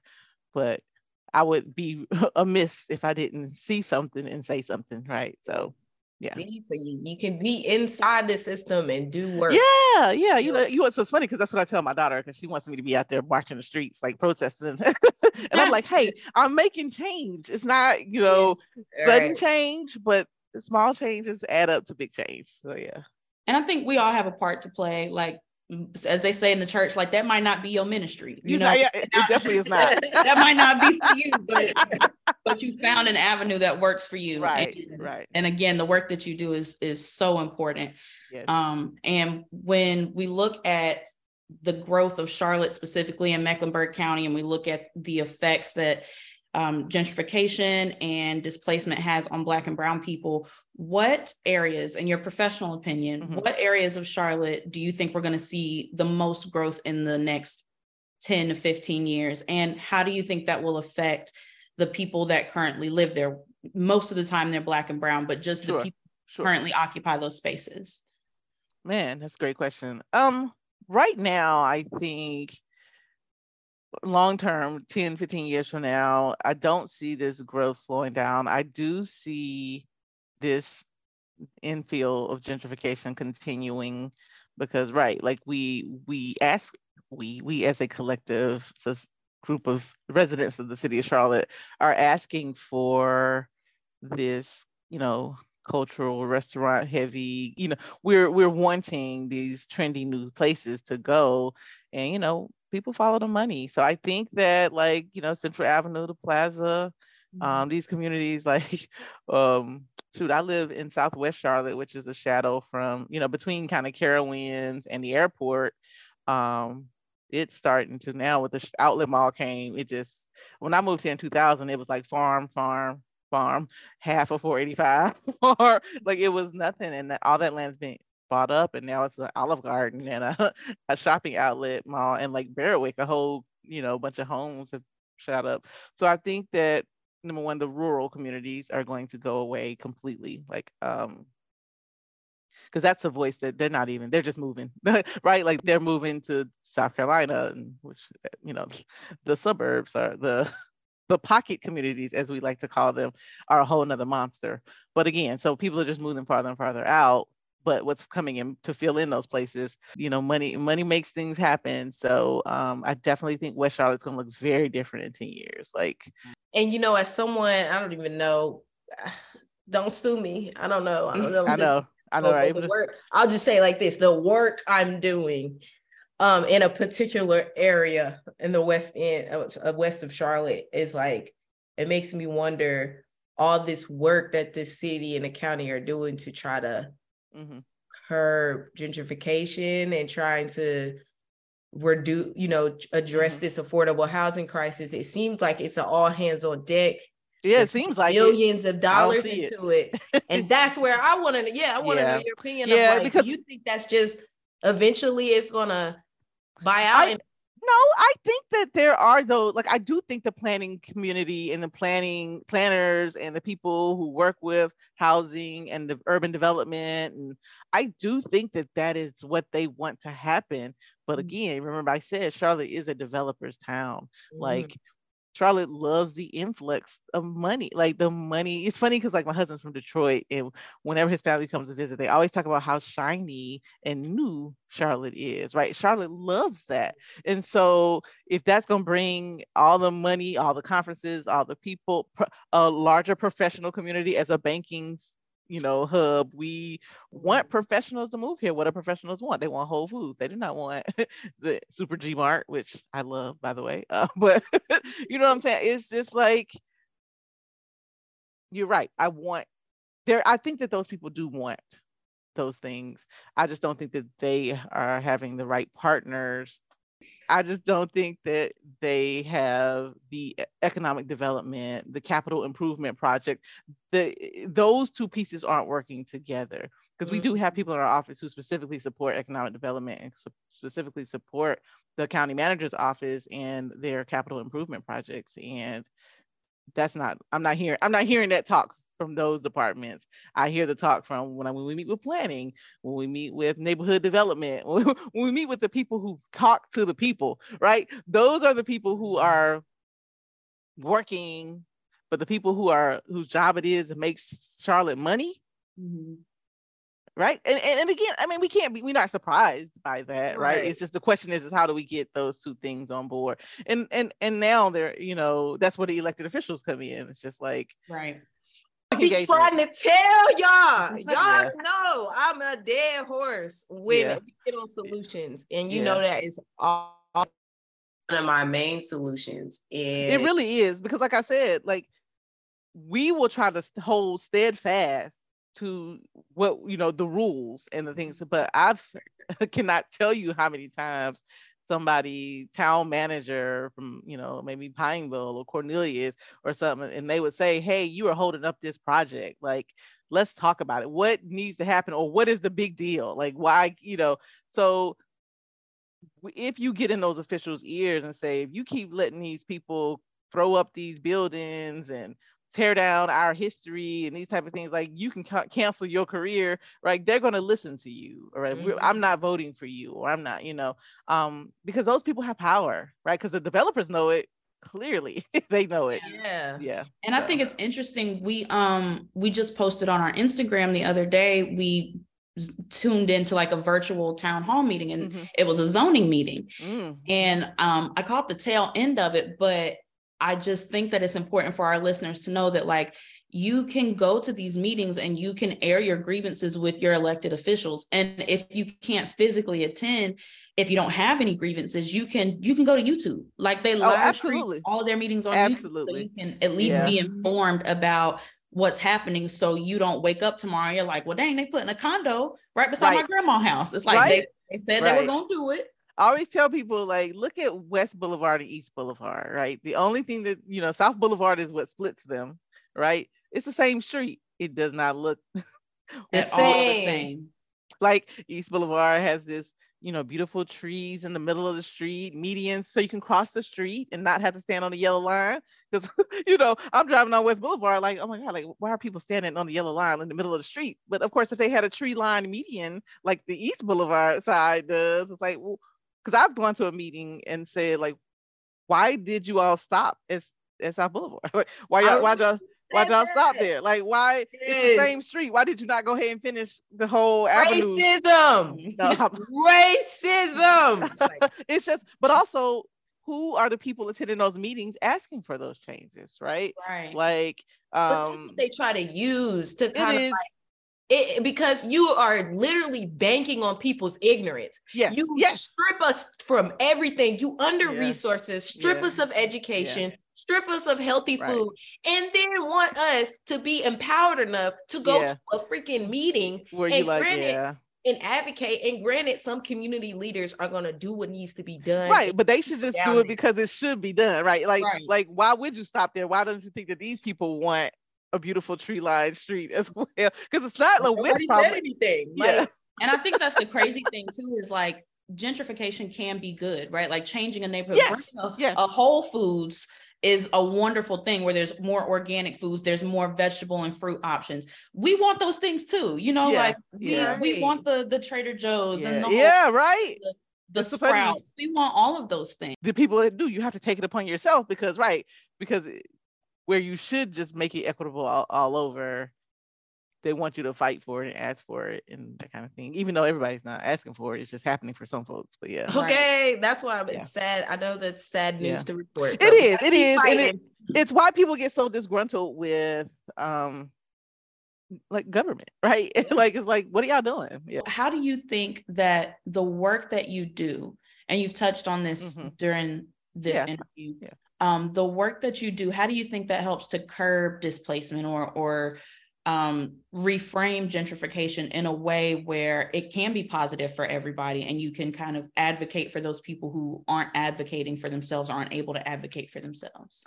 And I did, I mentioned it a little bit, but I definitely think that we get to see patterns a little bit sooner than other people can, just because we get to look at the data as it's being created. And so as long as we have individuals, and of course, as a hiring manager, I definitely try and hire people with integrity and morals that I think align with the city and the county's plans, right? Like,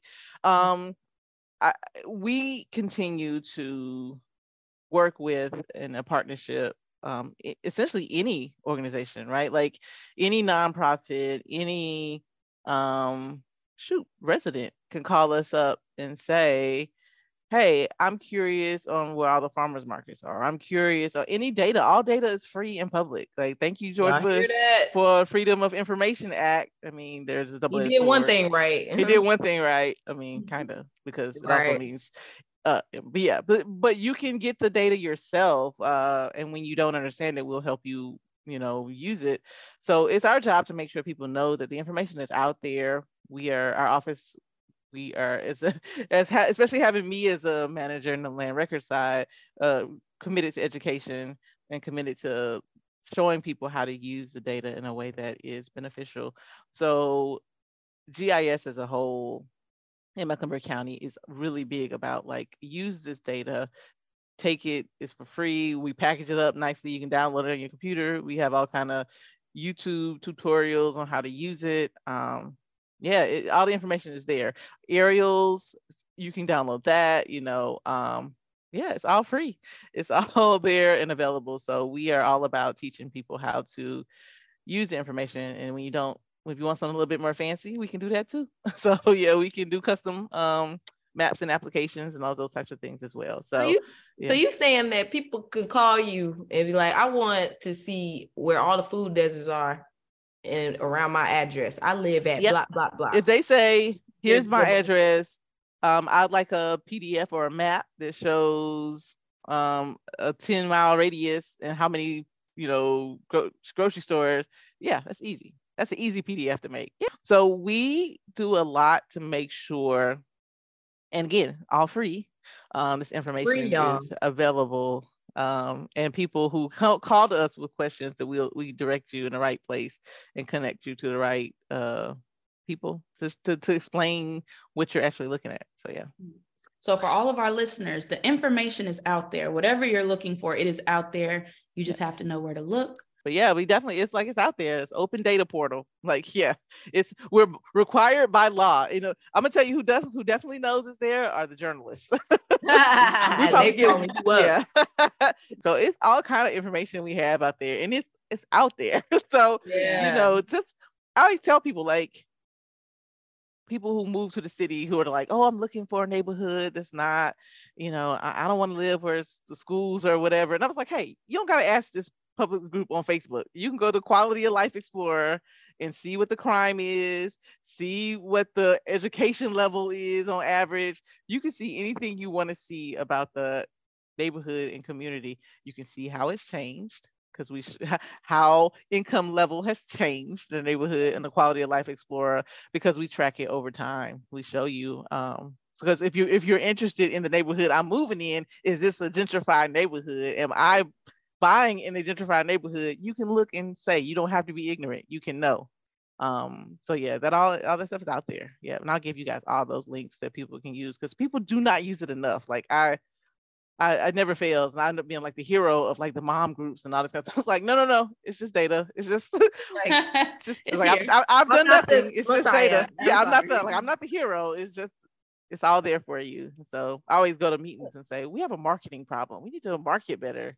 Oh my God. I say that all the time working with the city, like now that I've worked with the city and the county, I'm just like, one, y'all have a marketing problem, and two, you looked at data from 2012, like, please stop. Some people, in roles of management, in places of the people who make decisions, don't get it. It hasn't connected for those people. And so unfortunately, a lot of departments end up using like dated data, or they end up using an old method instead of embracing new technology, because some people are afraid of new technology. I just want to end with thanking you for all your insight. It's been great.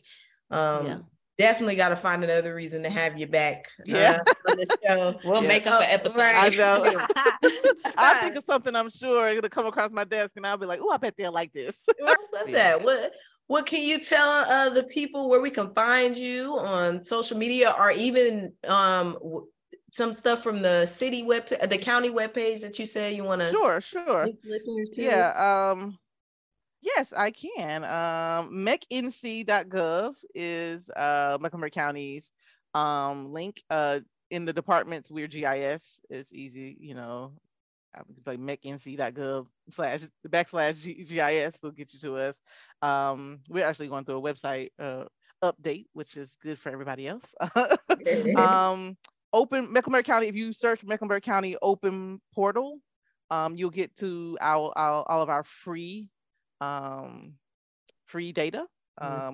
We give data you can download. You can bring us a hard drive and we'll download it for you.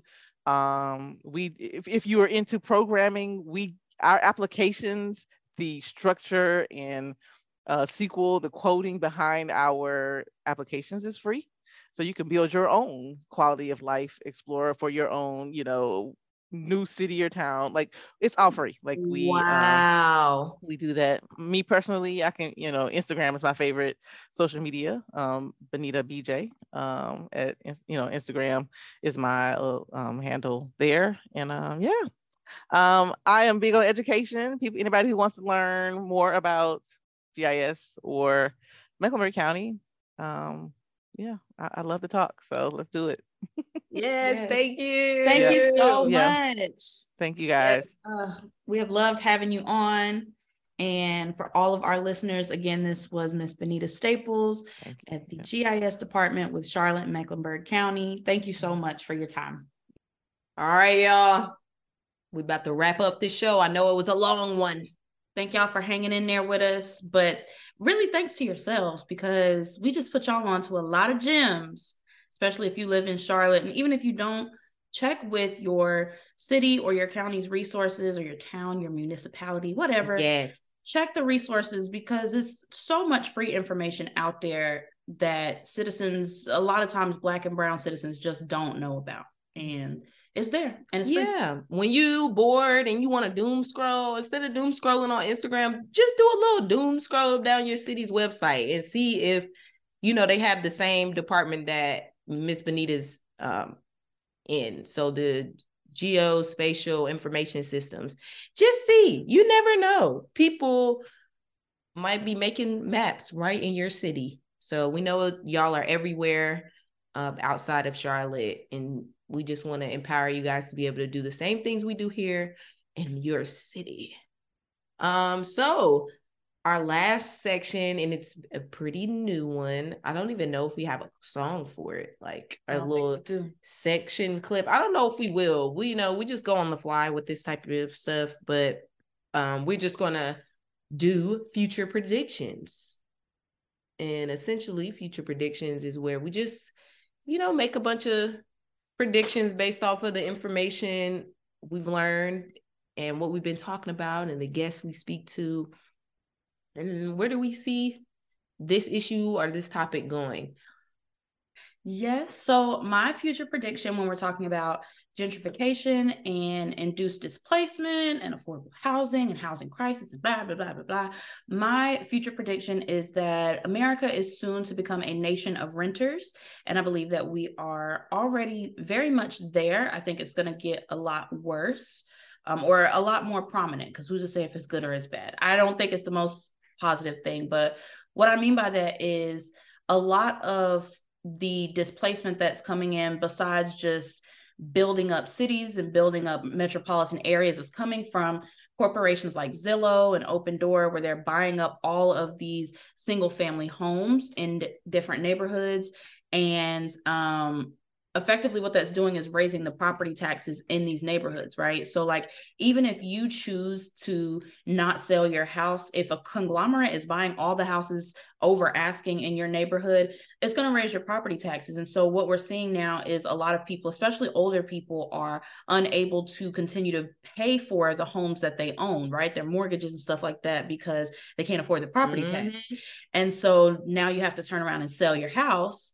Well, because Zillow and Open Door and Realtor.com paid for all these houses over asking, you now can't afford to buy a new house. And so you have gone from being a homeowner to being a renter, which, as we talked about in this episode, property ownership and land ownership is one of the quickest ways to build equity and generational wealth in the Black community. So not to be pessimistic, but I do think that if there are not some checks and balances placed on corporations buying up single family homes, we are going to be a land of renters. We will own nothing, and we'll be like serfs and feudalism. Will be tied to our land and our neighborhoods. And this is where you work. This is where you eat. This is where you play.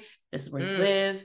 And by the time that it gets to that point, it's going to be too late. So we have to do something about that now. Yeah, because the housing crisis, we're experiencing a little bit of that now, of all these big conglomerates buying up houses, and they underestimated like being able to sell them. Like they underestimated. It's like Zillow, you bought it over asking and is now trying to sell it over asking. We're not doing that. Yeah. Like, who would have thunk that they're not going to pay for a $2 million 2-bedroom in a shitty neighborhood just because I paid that much for it, because I wanted to outbid everybody else? Who would have fucking thunk? Like, these corporations really be Sick in the head, bro. Sick in the head. Sick in the head, bro. What's gone? What's gone? Madness. It's gone, mate. God, are you stupid or are you dumb? What is it? Isn't it? Isn't it? All right, we gotta cut that. What's your future prediction? My future prediction, okay, I'm gonna be a little self-serving and do like a personal future prediction. I feel like where my career goes in the direction, I feel like I'm going to be working for local governments, and in this housing, affordable housing space, I feel like one of my things I really want to do is be a resource. I think you guys heard it in our podcast that cities and local governments, they have a marketing problem. And sometimes I don't even think they want to fix it. And so hopefully when I, in a position that I'm in, I can be that resource and be that connector to the community and let them know, like, look, y'all better sign up for this city program. Look, don't even worry about it. I got you. I'll show you how to do all the paperwork. Just get up here by 8:00. Like, I want to be that type of like resource or connector, because there's so much distrust in communities that now that's what cities are using as an excuse. Mm-hmm. And then that's what also community members are using as a reason not to re-engage with cities when your tax dollars go there. So it's like, at the end of the day, I get that the trust has fallen, but being able to hold them accountable shouldn't, and putting a flame to the fire shouldn't. And that's what I hope I can help do on a personal matter. But then a larger prediction, I feel like pretty soon, if